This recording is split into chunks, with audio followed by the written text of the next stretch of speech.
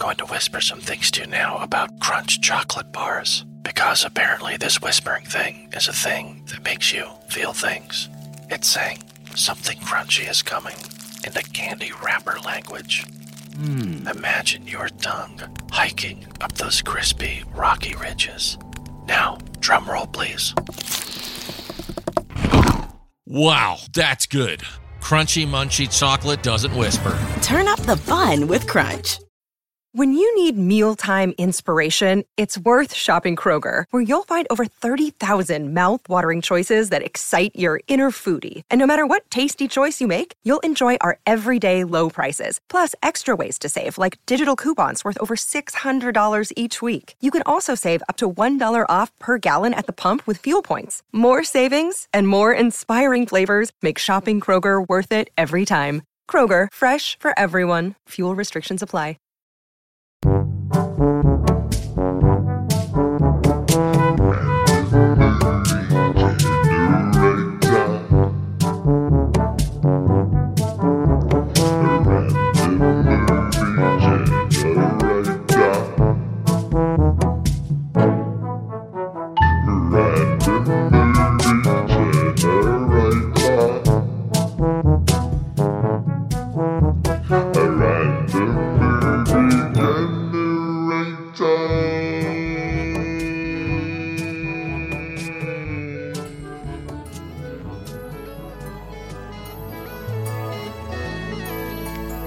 Welcome to Random Movie Generator with myself, David, Jeffrey, Earl, and that's all right. Sorry, I nipped in there. Not at all. Bulged straight in. Bulged, is that the word? David William Nicholas Edwards. There we go. The whole shebang, the whole canon of the name. Oh, I didn't know that. I don't think that's ever gone into my head that I've never heard Nicholas. I thought it was Edwards. David. No, that's just surname. Absolutely. So crowbarred in the middle is a William and a Nicholas. Did you know I was a Jeffrey? I did not know. I was about to say that. I did not know you're a Jeff. Hidden in amongst the Earl. Jeffrey. Jeffrey. Use it, don't abuse it. Use it correctly. It's not the cool Jeff either. It's Geoff. Too many letters for the name. I prefer it with a G. Absolutely. What, rather than the J? Absolutely. The J's a bit obvious. The J drives a white van as a plumber. Jeffrey, I think perhaps owns quite a large front garden with two large Volvos. Do you know what I mean? I think Jeffrey with a G, I do like. It's a lot more je ne sais quoi element to it. I think if I was in my 20s, I'd prefer Jeff with a J. Now I'm more seasoned as a man in my 40s. I prefer the G. You change with age. You understand things like fine wine. And what Jeff would you like to be called when you're in your 70s? What could you spell it in a new way in your 70s? Oh, it'd be like Zev. I'd do it with Zeb, maybe Zev, something like that. Why? I don't know. In your 70s? Yeah, I don't know. It sounds like I'm in a racing car or something, like I'm breaking the speed limit. Zev. I'm trying to think. I don't think you can spell it any way than a J and a G, can you? It's, without changing the kind of syntax of the name. Yeah. It's a tricky one. Jeff. Unless you do it with a C and an H, like cheese, Jeff. Cheese? C-H-E-O-F. Chef. Chef. Did you chef, wouldn't it? Chef. That wouldn't work. Cheffing, chef. That wouldn't work. Jeff's got cheffing. Welcome, David. No, thank you. That was quite a sidebar, but it's good. It gets the old mental gymnastics going. How's your movie week been? My movie week has been an intriguing one. It's been one of more experimental film than usual. I've been pushed out my comfort zone. By who? By the filmmaking Hollywood community. Well, no, not the Hollywood community, actually the Japanese community as well. The Asian animation community in the former Studio Ghibli. I saw the last, is his name, hopefully I don't butcher this, Miyazaki? Yeah. Oh, there you go, blimey. I didn't think I was going to get that. Is this a little love letter to his granddaughter or something? It is. It's his grandson, love letter. Grandson. And daughter's You saw this son. at the cinema? I did. The Boy and the Heron. I thought you'd be a fan, so I thought... You didn't go with Oh, yeah, Ryan? yeah, I went with Ryan. I saw it's a joke. this week. Absolutely, God, I wouldn't enter. You went with the Heron. Absolutely, the boy and the heron, or the middle-aged man and the seagull. If it was like remade in West Sussex, and also I saw another film which is Poor Things, starring Emma Stone. You know our good friend Chris Hayward? Oh yes. He had some things to say about Poor Things. Interesting. What did he think? I'm not going to tell you until you say your... I think the thing with both of those films is that I've not heard or seen a critic say one bad thing about either of those movies. So the expectations... Well, I try and keep my expectations to a normal, balanced reality, because you can't go in there hyped. You're not entering a new cult. You're not going to have a religious experience. But... both of them were, both of them are tipped to be big Oscar movies, put it that way. Which one would you like to review today? Boy and the Heron. Then the platform, David, is yours. As you said, it's Miyazaki's final film. Well, he said that 3 times, isn't he? Apparently after Spirited Away, so it was final film. Yeah, but how old is he now? He's in his, I think he's 83 or 84. And because he's very old now, he can't, because people have said he's a real taskmaster. He's not nice to work with. You find yourself, there's a lot of crunch time involved with him. You find yourself in the studio until midnight. Many animators have left because of his demanding expectations. And how does that make you feel about him?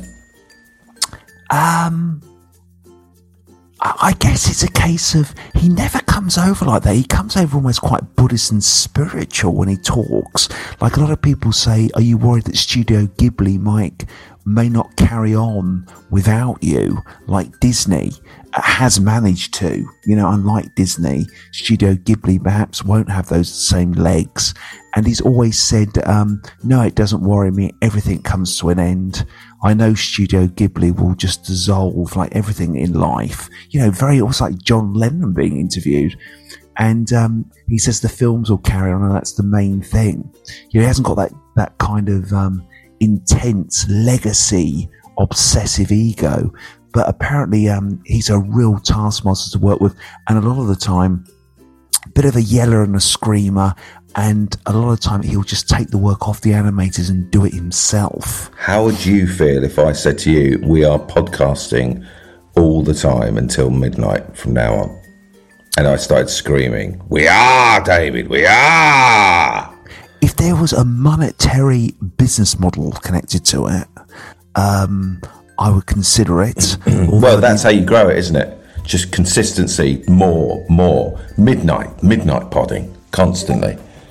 It's a niche idea, it's got to be said. I mean, I'd need to have a lot of Red Bull. I'd need a lot of, but that would just hug me and leave me, wouldn't me? But would you not? You wouldn't like to be treated like that, would you? No, God, no, absolutely not. You wouldn't want to listen to the pods if you heard that I was like, get here at midnight, David. A podcast slave driver with an audio whip. And yet people still go and watch his movies. I know. Well, the thing is, I always think the big example of that is Tom Cruise, isn't it? That it's clear that he is in like a sort of gangster cartel that he's a leader of. But I mean, every film that comes out, I go and check out. It's insane. It's like there's another part of my brain that's told to be quiet when I see him on the screen. I mean, he's part of a proper toxic cult movement. I mean, like mainstream HBO documentaries like by Alex Ghibli, like Going Clear, have just exposed it on a very not like these YouTube produced documentaries, but high award winning documentaries that have shown that they have they've kidnapped people. Tom Cruise is part of a cult that has kidnapped people, but I'll still you heard that here first. There you go, simple as. I don't think he put the actual, I don't think he tied the rope around the people like a Christmas bow type of thing around them. But, I'm sure they mentioned it to him when he was on the Scientology tennis court, firing tennis balls over the net. But I'll still go and see him leap off a cliff on a motorbike and happily applaud with everyone else. It's kind of bonkers, really. That's more than a blind eye. I'm just going to say hello to everyone that's joined us. We've got loads of people in. It must be the Sunday morning feeling. Oh, wonderful. Everyone's sat up in bed, David, watching on YouTube in their gym jams, having cups of tea and slices of buttered toast. Love, like a Paddington moment, isn't it? Jam, bread the size of a blooming doorstep, like an Enid Blyton tale. Do you like buttery toast? Love it. Absolutely love it. I'll stand in the middle of the kitchen and eat it because I'm so excited I can't sit down and eat it off a plate. I'm so with you there. I just want to have my taste buds having a spearmint rhino lap dance on, and butter can do that for me. It's a lovely experience, especially when it's hot toast and it just melts in like a the butter is like an alligator going to a swamp. It just sort of slowly disappears. It really is just you realise that when you hit your 40s, that's what life's about. You think you should write an orchestral masterpiece like Mozart, whatever. No, at the end of the day, you just want to eat crap in your fridge. Not actually sit in your fridge, but Oh, David, thick bread or thinly sliced? Oh no, nice. Well, my brain is so bonkers to the extent that I'll think to myself, if I have thick bread, it'll fill me up too quickly, and then my butter game will come to an end very quickly. Do you know what I mean? So I'm very much like, I won't be able to have another slice, it'll fill me up. But if I have it, I prefer the thick one, but I'll get filled up too quickly. Do you ever eat butter just on its own in little cubes? Oh, I couldn't do that. That'd be too much. No. That'd be too much over the top. Here's a fridge fact for you that Back to the Future, there was a Robert Zemeckis interview recently, and before the car they were going to do a fridge, and the only reason they said no to a fridge was, number one, because Universal Studios said kids would start getting into fridges, a bit like the Ninja Turtles with kids trying to go into sewers. But Zemeckis said they did with the Ninja Turtles, but Zemeckis said no, it needs to be a fridge. But it's only when they started writing the script, they then started realising, oh God, how are we going to get the fridge from A to B? And that's the only reason they turned it into a car. They were very confident about fridges. Have a snack, go back in time, have your butter and bread, and go to the 50s. Save your dad. Zoe F here has put uncut loaf, big doorstep slice, and buttery loveliness. Or what about some bloody syrup on it? Yeah. Oh, absolutely amazing. Also Nutella. Or what's that stuff that's really popular now that's made of biscuits? Biscotto something. Right, what's that? I don't know. Thank God I'm not sponsored by anyone because I don't remember any brand names at all. Oh, this is lovely, David. This is lovely. So, let's go back to their boy in the Heron. How many people watching? It was literally me and my compadre Ryan. No one else was saluting the Japanese animation flag. What day? What evening? It was Thursday. No one else in there? Just me and Ryan. That was it. Did you still sit at the front? We didn't actually know. Oh. We actually sat, lots of leg room though, because you have that, you had the first tier with leg room. Then you have a little kind of alleyway, and then you have the front bit. So we went there. We just thought, what the hell? Sit where we want.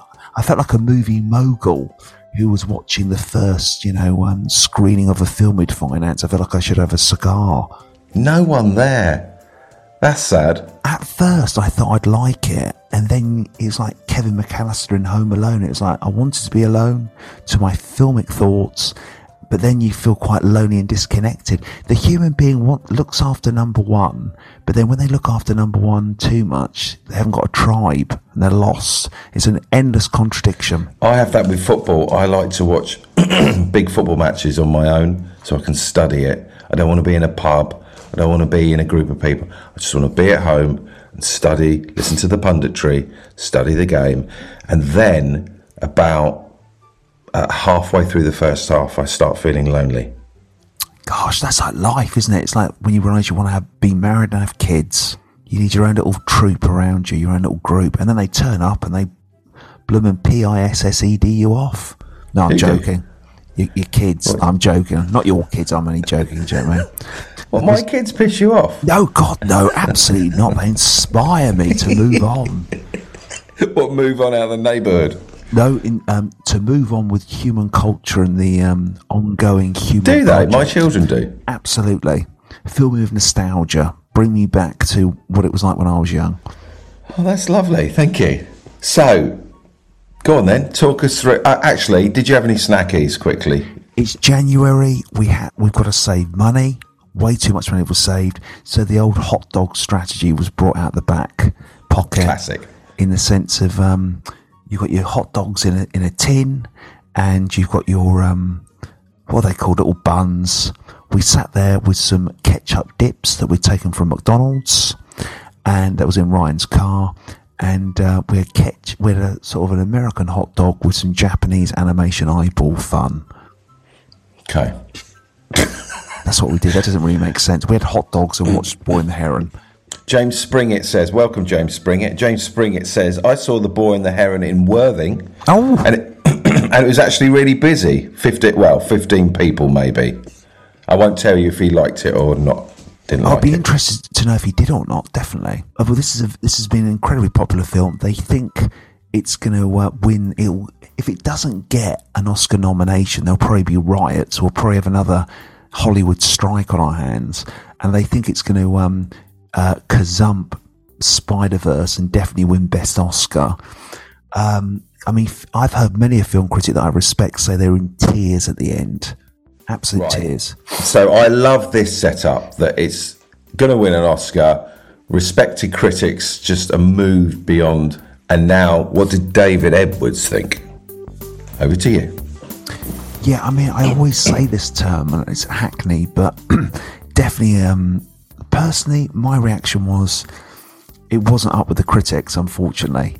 But unlike you, I'm not a massive Studio Ghibli fan. I mean, you're a big Studio Ghibli fan, so it might deliver. I felt in many ways that it on a broad format, it was very much, it followed all the Spirited Away tropes. Almost you could tick them off one by one. What's it about? Basically, very much like Spirited Away, the boy is an orphan, but his parents don't turn into quite right. Even Disney, even Bambi in the forest being shot, the mother. The boy's mother dies in a fire during World War II, and then the father takes him away from the village he was in to remarry with a new mother figure who is the dead mother's sister, which is a bit near to home. And he's dealing with his mother obviously dying. He's now in a new location and setting with his dad now moved into a new town.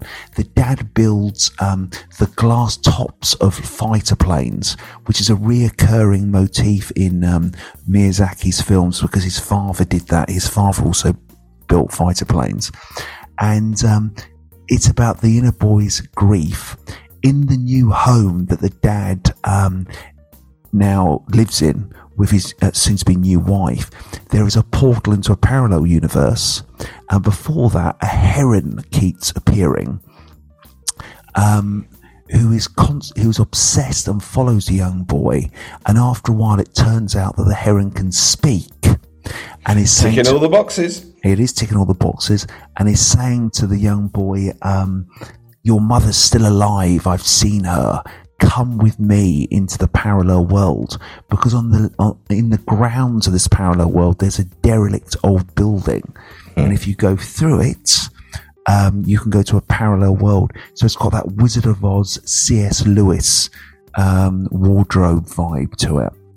I would say this film definitely is not for kids. Way too slow and intellectual. Definitely not for so he says it's a present for his grandson.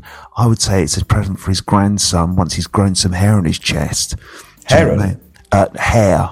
Oh, I thought once he'd grown a heron on his chest. Absolutely, or a heron. Absolutely, because a heron probably would take, well, it wouldn't take that long, a few years to fully bloom. How long do herons live for? If I had to guess... And you do? I do. It's the best way to get through life, guessing. Unless you're driving a car in busy traffic. I would say a good 5 years. Okay, well, we're going to do a little game here. It's Heron's lifespan. If you get this right, this is called The Heron Show. It's new on ITV. If you get this right, you win £1 million. If you get it wrong, I don't know, you have your legs chopped off. Or you have to adopt a heron, and some of your money goes to the heron's upkeep. The heron eats your legs. And it will do if you put some salt and pepper on it. That's a dag gag. What is the lifespan of a heron? 5 years, I'd say, definitely. That is mental. You have won £1 million. Wow, you need to really make the most of your life. No wonder they're going around shouting and flying around making I think so. 5 years. The heron lifespan, 5 years. Gosh, that's pretty crazy. Congratulations, David. Well, I'm glad. £1 million. What am I going to do with that? That's a lovely thought. That is. Yeah. That's money in the bank. Lovely. Yeah. Get myself some of those Apple goggles they're always talking about. Some virtual reality goggles. So it feels feels like I've seen all that before. All those little ideas you just came up. I've seen it all before. It ticks off the boxes, and I would say it's the most expensive Japanese animated film ever, apparently, because it took 7 years to make. A lot of that is because he's very old now, and he's very slow at producing the work. Also, another interesting element is every now and then the animation style changes very slightly because you've got a group of animators in to help with the work, and because he's so old now, he had to say slagging off his age. I know, I keep doing that. It's terrible. The animators who came in had to take ownership of certain sections of the film. So every now and then the style and tone, very slight, very subtle, changes. Because he was such a control freak when he was younger, he would literally take over the work at the animator's desk.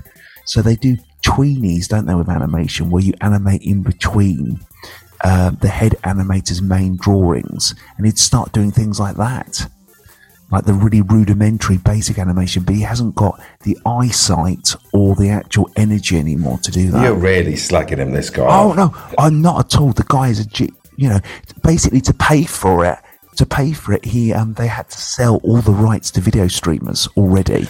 Did it look beautiful? I sat there thinking to myself, this looks like a Saturday cartoon. And I know people are going to chuck rubbish at me at the street, and I'm going to have canine defecation put for the letterbox, because people love these Studio Ghibli films. I tell you now... Well, you don't like the look of them? I'm not... I think they're absolutely beautiful. I loved Spirited Away, and I would say the visuals in Spirited Away were a lot more... there's an amazing image where it's almost who's the guy who does the melting clock? Dali. There's an element of that near the end that was impressive. You have a time corridor that's nice, but some of the imagery, it's not as surreal and as interesting as like Spirited Away, using it as a continual example. It's quite repetitive, I felt. There's lots of multitudes of animals a lot of the time, like herons or toads, which at first was interesting. It's like, well, we've kind of done this, whereas Spirited Away went to lots of different arenas and locations and gave you new things. DDD PPP says Kermode wouldn't have guessed the lifespan of a heron. Thank you. There you go. I love one-upmanship. And then DDD PPP says a Saturday cartoon, the ultimate diss.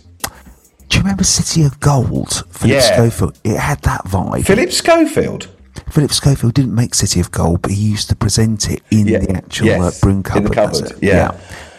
I never liked that. I was never a fan. And Ulysses, do you remember that was on? Oh, God, I hated it. That was on TV, wasn't it? Absolutely, that style of animation, which I know is appalling. It's the most expensive Japanese film ever. It took 7 years. I've done nothing for 7 years. Even a heron within the 5 years of their lifespan has done more. So than you? I would say definitely within those 5 years. No, I haven't seen a heron, review movies on a podcast. This is true. he's got 5 years. He's too busy for cinema. He's going straight to the Bible. He's probably trying to find spirituality. Do you know what I mean? Yeah. He's gone. Well, did Ryan like it? It's always nice to get a little bit of balanced. What did Ryan think? Ryan said I wasn't in the right mood for that. Do you know what is fascinating? I, after the film, listened to a lot of Studio Ghibli podcasts, which I found utterly fascinating because they deconstruct the film and they talk about the symbology, how the narrative act structure is very different to the Western act structure. One thing is, in Western, our narrative storytelling, we always need conflict. In a lot of Studio Ghibli films, because it's Asian, Eastern, you don't need conflict. It's just an outside thing, and sometimes it's just bad luck. It's just nature, evolution. And it's a 5-act structure, it's not a 3-act structure. And it's bizarrely, sometimes with films, I enjoy just listening about the podcast and thinking, what you're describing to me is a fascinating film. But when I sit down and watch it, I'm semi-bored. It's a very bizarre, and it makes you realise that films are more than just the topic and the narrative. It's a lot more to do with the character's point of view, the pacing, the actual rhythm of the film. Because the first act of this goes on a long, long time, and he's just followed around by a heron for a good 20 minutes before the heron even starts talking. Did that annoy you, the heron? Were you like, how long before you were like, this is pissing me off? Well, then he went probably about 25 minutes. Then he went into the actual, when he goes to the parallel world and they start teaching him about the rules of the parallel universe, and he meets an old man who's the creator of this world, who's basically Miyazaki, and he wants to pass this world on to the boy, a bit like the grandson, Miyazaki's grandson. That was good. It definitely had moments that spiked my interest, but it just wasn't consistent. It definitely had moments that grabbed me, certainly. Well, I'm the same when I watch his movies. I like sections of them. Yeah, definitely. I'd say that's very similar to my experience with this film. 100%. Okay. Right. I've got a picture of you and Ryan in that empty cinema watching it, sort of frowning. No, there were moments that were interesting. Right. Did you, because you were, you didn't hate the film, but did you have any moments where you were like... Yeah, there was one bit where he builds an arrow to try and kill the heron. And this arrow building goes on forever. It's like a Rocky training montage, but he's building a DIY arrow.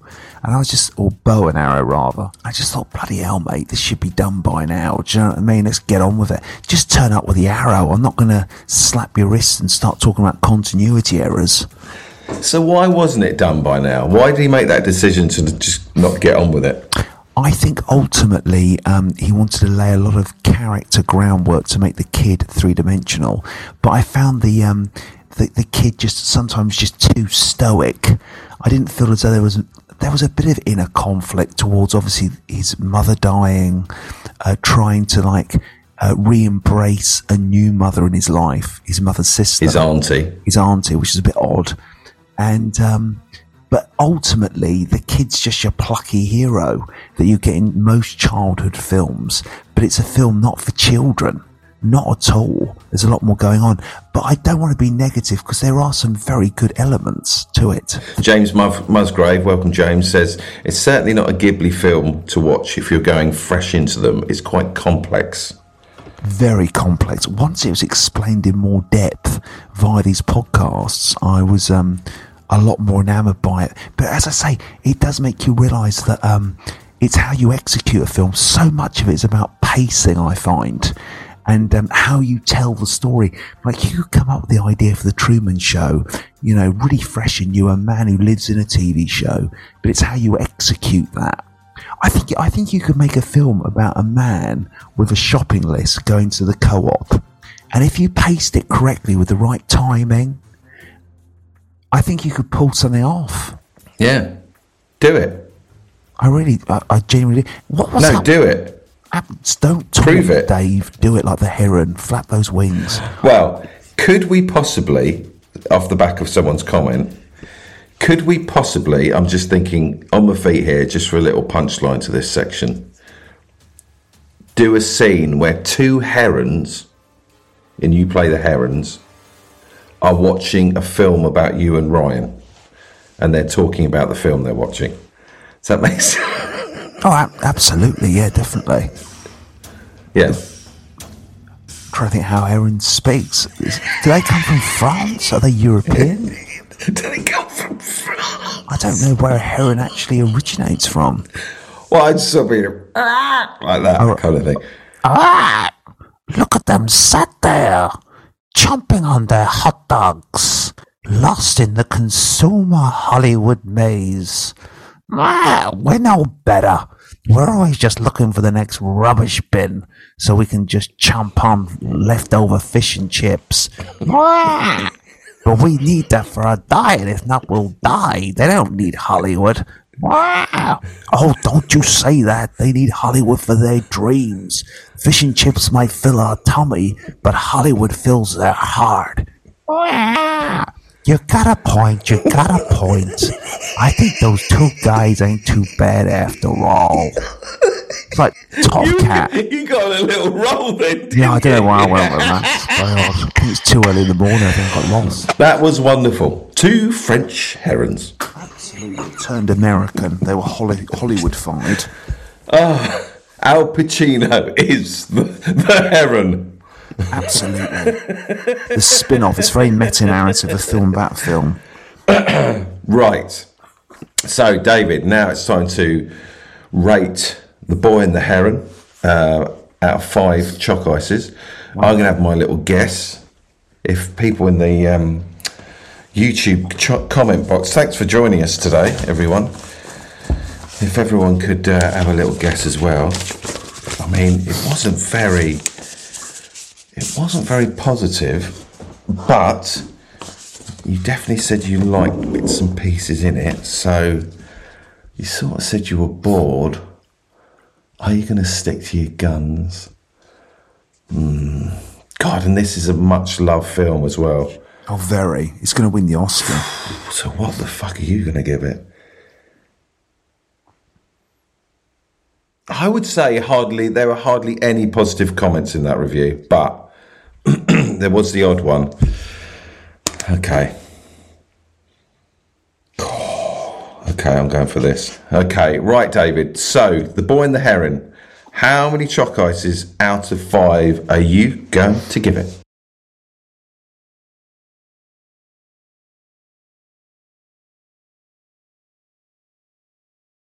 It's controversial, but it's a 3.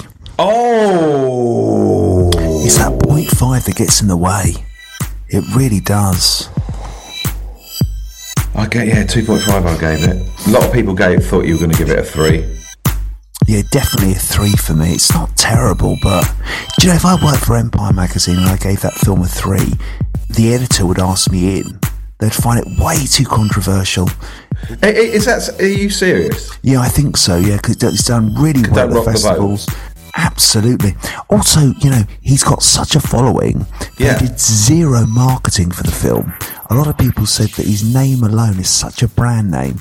The poster was almost lazy, and the trailer was really basic, and they did almost 0 marketing because it's just word of mouth. Articles would just naturally be written about it. Empire gave it a 5. Yeah, everyone did. I mean, the other thing is, people say they were crying, and I think to myself, when were you crying? At what point did you cry? I can't even see a weeping moment.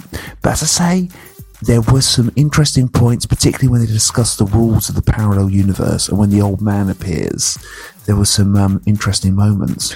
David, before we came on, I said I've got to be done by 10. Yes. And we split the podcast into sections, and then we worked out we got to about 8 minutes per section. We've done 40 minutes for the first section.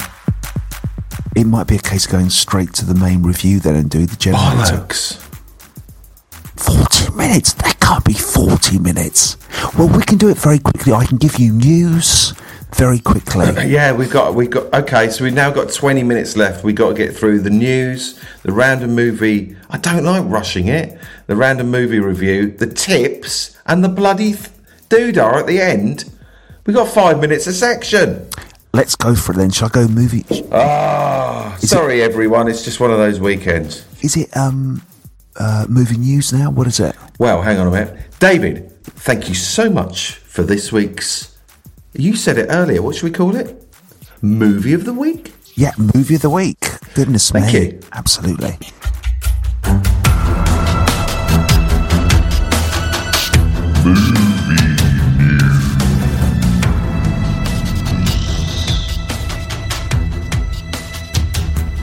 Okay, Dave, you got any movie news? The clock is counting.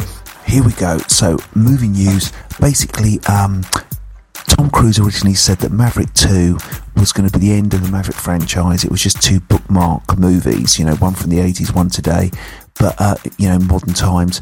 But they are now developing a Maverick 3. With Glenn Powell and Miles Teller carrying on the relationship with Maverick. So, and it's going to be the same director and writer.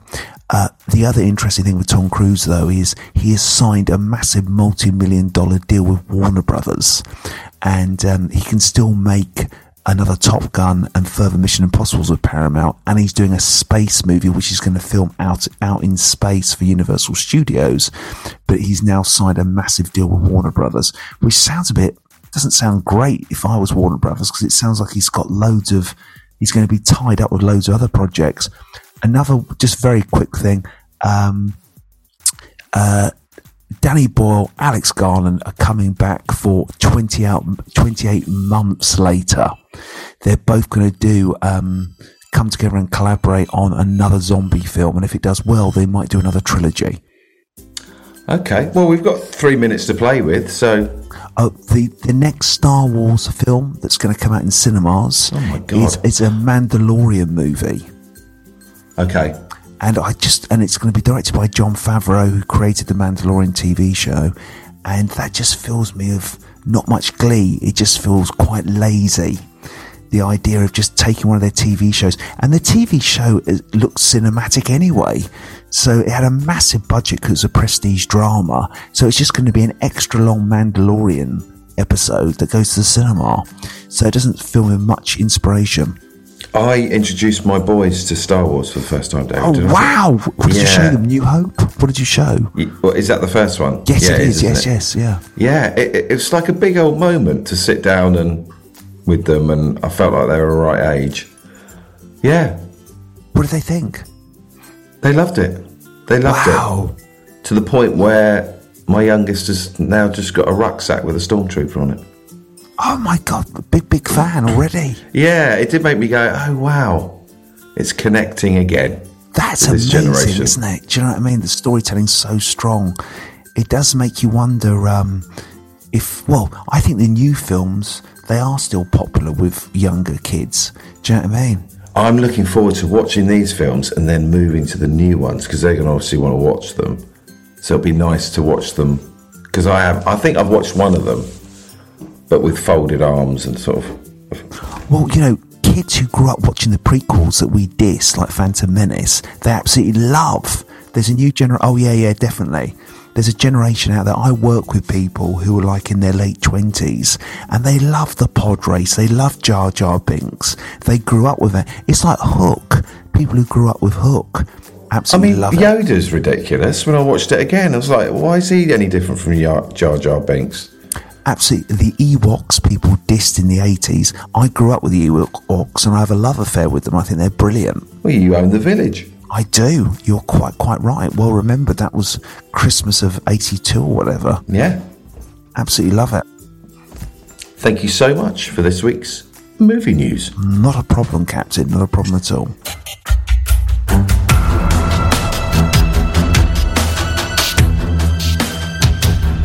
David Edwards, Random Movie Review.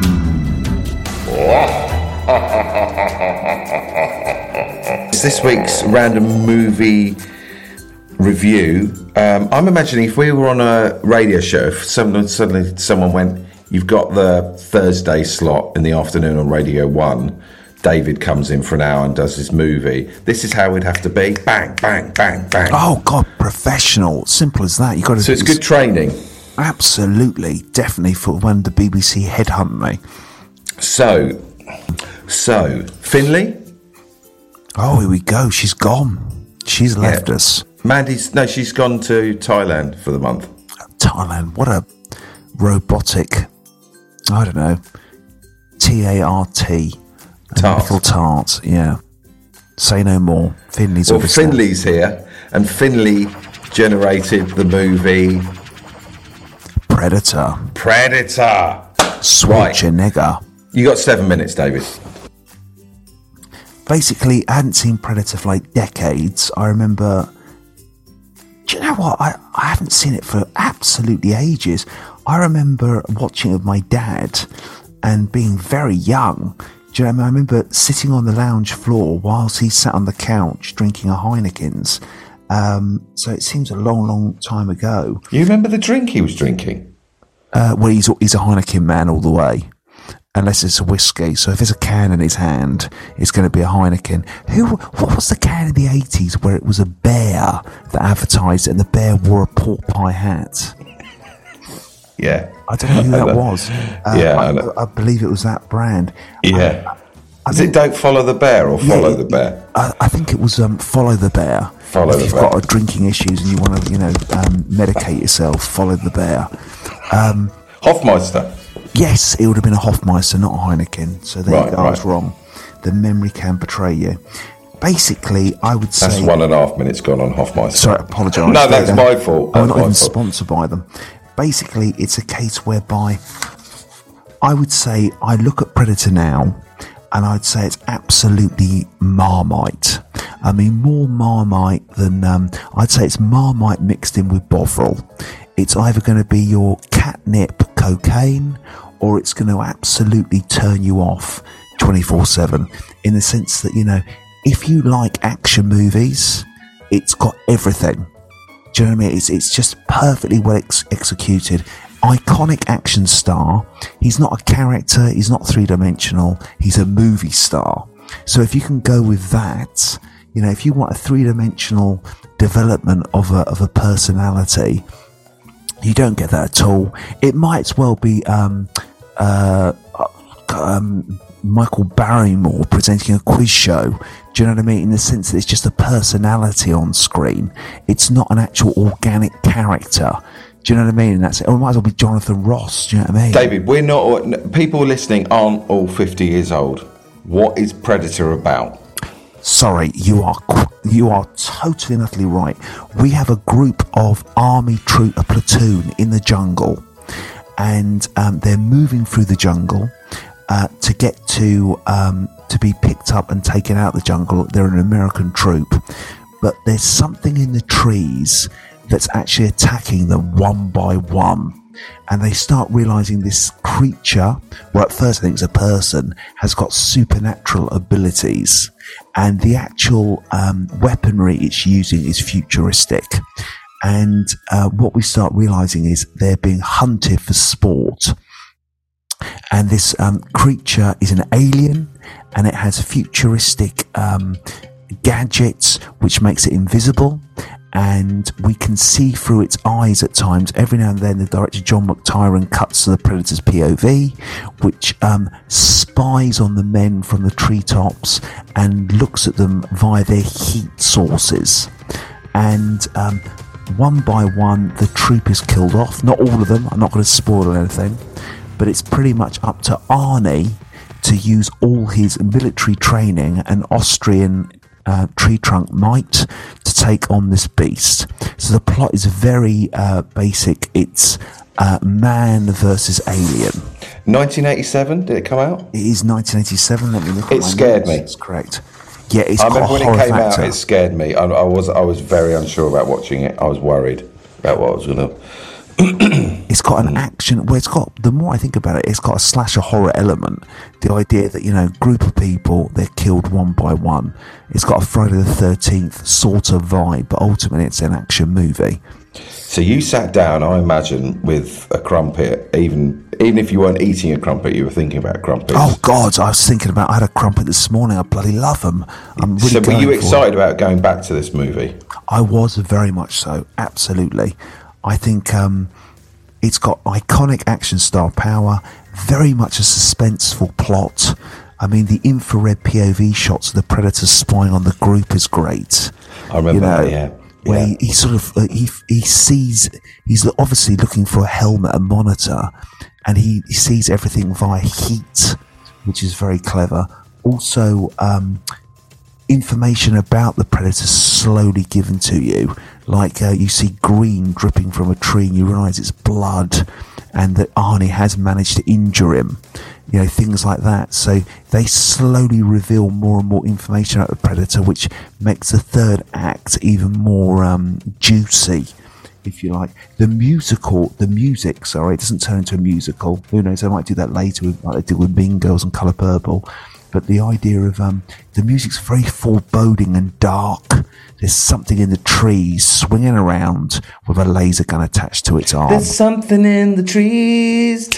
There's something in the trees. Feels like a Phil Collins song. Absolutely, like his Tarzan movie.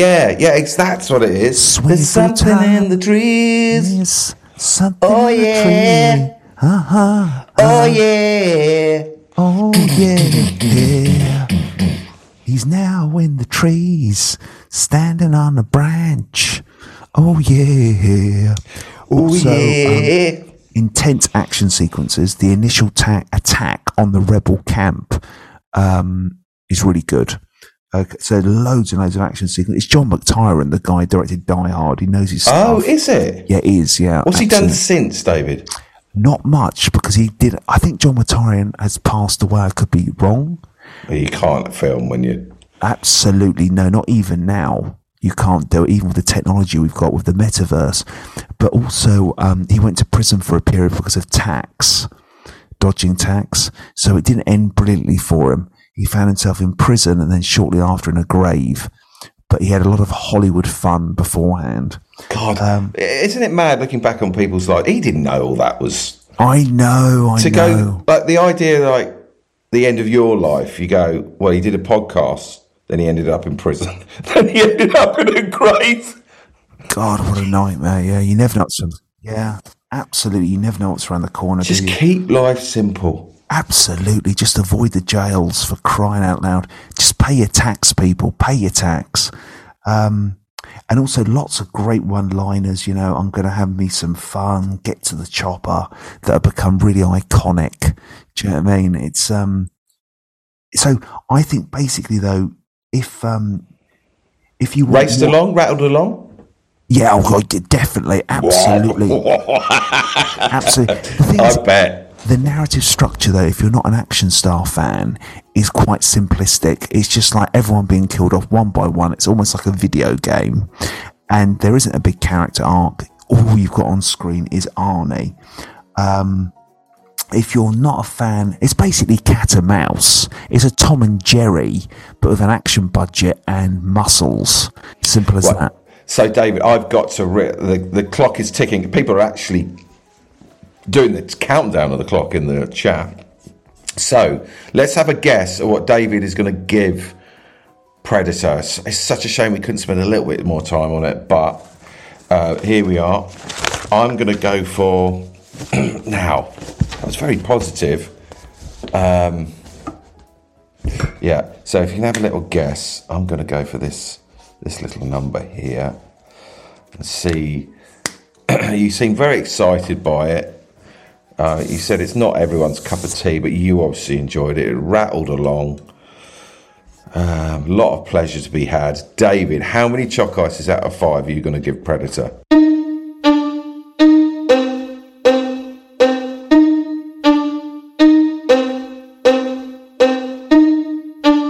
I'll give it a 4. Whoa! There you go. Absolutely. You ain't going to break cinema. Why not a 5? Well, it's not, it hasn't, it's not completely breathtaking. Like, that was new to the era. That was a brand new take on things. It's just a highly well executed film within its genre. Toodlebug says 4. DJ Swad guessed 3.5. Wolford guessed 3.5. Jonathan Beale 4.5. Peter RM 3.5. Dr. Greggles 4. Tonka 3. Tonka, that's a new name. Not a new name as in like, a new name ever, but just a new name in the chat box. Yeah, do you remember the Tonka truck? Oh, very much so. Absolutely. Big fan of those. I had several. David, thank you. You didn't have that bloody... Was the Tonka truck that delivered like your mum and dad a toast in the morning? Yes, it was. Big Track. That was Big Track. It was like Did an you have a automatic Big Track? No, but my brother did. Right, I was nowhere near being able to have a Big Track. That was another level. I think my uncle bought it for him. Wow. And he had a lot of money. He was a bachelor then. And he was on TVAM with Anne Diamond. He would appear as a child psychiatrist. Your uncle? Yes, yeah, he was the child psychiatrist that would appear when there was any dramas relating to children, and he'd be on TVAN on the couch, and I think that was the same year that my brother got a Big Track, and I got the Ewok Village, so he had TV money swirling around. May I ask his name? David Pithers, and he co-wrote a book with Sarah Green, believe it or not, called Just Say No to Strangers. He was quite the celebrity. You've never said this before. This is I don't unbelievable. know. Yeah, I don't know why I never. I think if you write Just Say No into Google, Sarah Green, David Pithers, they co-wrote it together. That's incredible. That's incredible. What an incredible little bit of info there. We Can Say No. Pithers, We Can Say No. David Pithers, Sarah Green. Yeah, there you go. Classic bit of authorage. David, thank you so much for this week's random movie review. Thank you. Thanks for your time and your energy and your passion.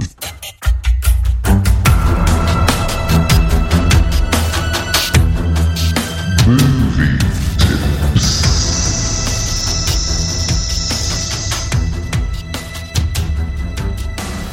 So, we've got 3.5 minutes for movie tips. What you got, David? Movie tip, definitely. A film to check out. They did well at the festivals. Now on Netflix. It's called Society of the Snow, and it's about the I believe is it Spanish or Argentinian European rugby team who crash on a mountain, and they've got to survive out on the mountain. This is the other film, isn't it? That's Alive. Alive was based on it, but apparently this one is a lot more truthful to the real source. Originally, and it's what's it called again? It's called Society of the Snow. It's the director who directed Orphan, the horror film that did very well, the Spanish horror film, but also The Impossible, which was the tsunami film starring Ewan McGregor. And they believe it might be like All Quiet on the Western Front and nip in with a few nominations for Netflix again. When's it out? Word of mouth. It's out now on Netflix. Is it? Yeah, it's definitely worth watching. It's very good, very naturalistic. Is it very good, David? You really recommend it? No, definitely. Yeah, it is good. I mean, I wouldn't give it 5 out of 5. It's 4 out of 5. Do you know what I mean? It's not the best thing I've seen this year. But I was annoyed at times that I wasn't able to see it in the cinema. It's one of those Netflix things where I think this would have gone down well in the cinema, but instead it comes out to the festivals, it gets selected theatres so it can be nominated for an Oscar, and then you just got it on Netflix. Jonathan Beale, watched it last night. Outstanding. There you go. It's definitely a recommendation. If you like your survival films, put your seatbelt on, get involved. Alvin Holler, really enjoyed it. DDD BBB, solid 4.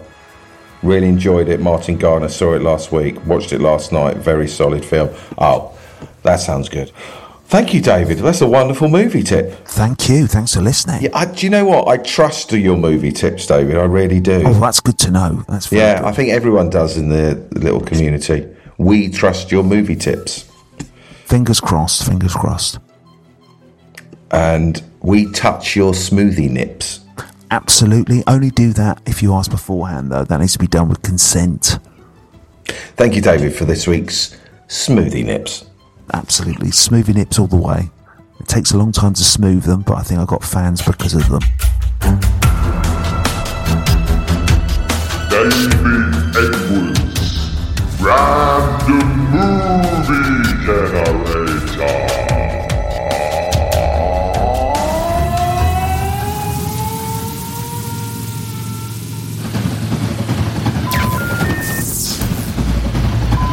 Okay, here we go. So, the random movie generator. Finley's there. You alright, Finley? Oh, do you want a bubble gum, David? Yes, please. I'll have a bubble gum, absolutely. Whoa! He's just thrown one over. There you go, David. Chewing away on that. That's got a lovely taste to it. Okay, here we go. Right, let's pick the genre of the first movie that you might be reviewing next week. Now, we know Finley was chucking action movies at you. You seem to really connect last week, so hopefully that won't kind of cause an issue. That toxicity is not going to ruin things. You're quite right. No. Okay, here we go. So, it's time for you to choose the genre of the first movie that you might be watching next week. Take your time.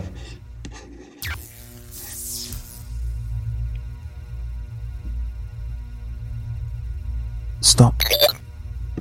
War. Ooh, that's a genre I can bathe in. Not that I promote war, but as a viewer, it's compelling. Watching it. Yes, from afar, in a bunker. Now the decade. Stop. 1970s. Okay, that's got potential. Finley, please generate 4 war movies from the 1970s. Finley has. And now he's spinning around in his bum this week. Oh my goodness. And it's over to you to tell Finley when to stop spinning. Stop. Patton. Oh, that's Francis Ford Coppola wrote that and won an Oscar. Really? That got him on the platform to be taken seriously in the industry and to be considered for Godfather, bigger A-list projects. Yeah, that was his first step up the old cinematic ladder. Right. Didn't direct it, but wrote it a bit like Oliver Stone, was a big script writer before being given the directorial reins. Right, here we go. So, the second genre of the movie that you might be reviewing next week. Over to you. Stop. Fantasy. Ooh, you got to have a bit of escapism. You got to leave Tesco's behind. And now, please choose the decade. Stop. 2010s. Okay, fancy 2010. What could that be? So, Finley has generated 4 fantasy movies from the 2010s, and now it's over to you, David. Sorry about that. Tell Finley to stop spinning the movies. Stop. Pacific Rim Uprising. Oh, that's a sequel starring John Boyega. That would be interesting. I'll be interested in that. Didn't do particularly well in the box office. Was supposed to be a start of a franchise, wasn't it? And Del Toro didn't direct it. He produced it. But I'd still be interested in checking that out. It also stars the girl who was in Priscilla that we were talking about from last week that's going on to big things. DJ Swad says, I cannot imagine Finley generating a rom-com. But we shall wait and see. We've got loads of people watching this morning. Sunday really ticks people's boxes. I've noticed the last time we did Sunday, it was very, very, very popular. Yeah. I feel as though they're all laying in their bed, reading their Daily Telegraph, eating crumpets, and that's not Freudian. And, it would be Freudian anyway. Yeah, what do you mean eating crumpets? Like crumpets also has got sexual annotations. Oh, look at that crumpet. Don't people say that? That's a bit of crumpet. I say it. Yeah. Like it's a sexual element about it. Yeah, if I see a nice woman, I'll go, for that bit of crumpet. There you go, absolutely. That's how I mean it. When I talk crumpets, I mean purely from the Tesco shelf that have, a moderate amount of Anchor blue cheese on it, and I just eat it. There's nothing sexist about it. It's just nutrition. Okay, right. Now, let's choose the genre of the movie that you might be reviewing next week. The third genre. Over to you, David. Take your time to feel it. Finley is winking at you. So I'm winking back.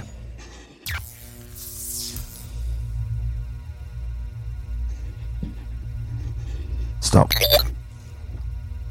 Family. Okay. Unlike Finley.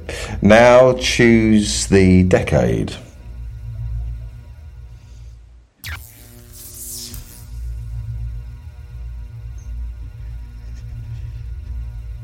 Stop. 2010s. Please, Finley, generate 4 family movies from the 2010s. He has done. He has done. And David, he's spinning them around in his bum, and it's over to you, David, to tell him when to stop spinning. Stop. The Croods. Have you done that already? I have done the Croods already. Okay, then we go again. Stop. The BFG, Disney. Oh, Spielberg's BFG. Yeah. Is that right? Yeah. Okay, that'd be interesting. Definitely. Yeah. Lovely. Okay, so we've got Patton, Pacific Rim Uprising, and the BFG, Spielberg's BFG. So I've given them an A, I've given them a B, and a C. I've given each movie an A, a B, and a C. I've mixed them up, muddled them up a bit, or have I? Sometimes I do, sometimes I don't. Have I this week? Who knows? And now it's over to you, David, to choose which movie you are going to review next week. A, B, or C?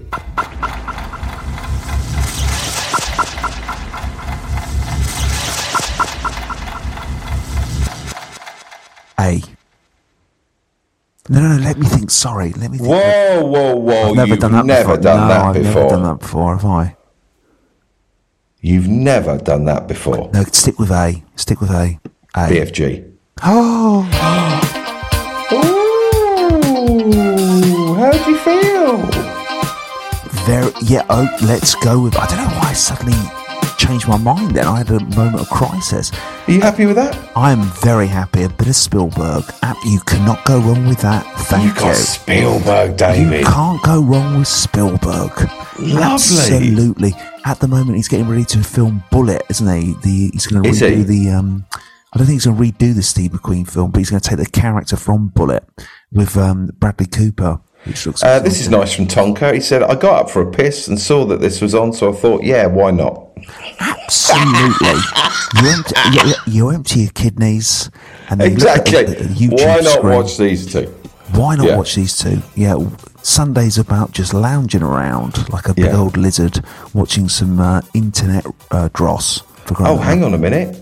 Oh, hang on. There's a little bit. Oh, whoa. People aren't happy. He said that you reviewed Croods 2 last time and not Croods 1. Oh, right. I don't remember that. I thought it was just Croods. I don't. John Bone is right on it. Goodness me. He saw Croods, Sal Willis. He saw Croods 2 last time. Flippity skip. What do we do? We've got a time factor today, isn't it? Because it'd been going all the way back. I mean, can John Bone meet us halfway with this one? Yeah, okay, we made a mistake, but David has chosen BFG. We apologise, everyone. We won't ever do that again. But John, we appreciate your commitment and, encyclopedic knowledge there. Very impressive indeed. We'll make sure when we pick the movies from now on, we'll make sure if there's an umming and ahhing, we'll ask the YouTube chat and they can say, yep, you're free to review this movie. I didn't realise Croods was that much of a popular franchise. I mean, how many have there been? Yeah. Does John Bone know? Don't know. I've really got to go. I'm late. I've really got to go. Captain, I'm so sorry. Thank you, David, for your time. It's been a joy seeing you as per. I really like doing it on a Sunday morning. Oh, absolutely. Definitely. Yeah. Nice vibes. Really nice vibes. Thank you everyone for listening, for downloading, subscribing. Really appreciate it. And please leave what do we say? Please leave a review and all that business. Review and a serial salute. But thank you for a review. Thanks for your time. It's hugely appreciated. Yes, it is. Goes without saying. Thank you. Cheers, everyone. Have a lovely Sunday, and we'll see you next week. See you next week, David. Have some crumpet and cereal. See you next week. Cereal salute. Have a wonderful Sunday. Don't let the watch on that top of you. butter alligator disappear into the bread swamp. Just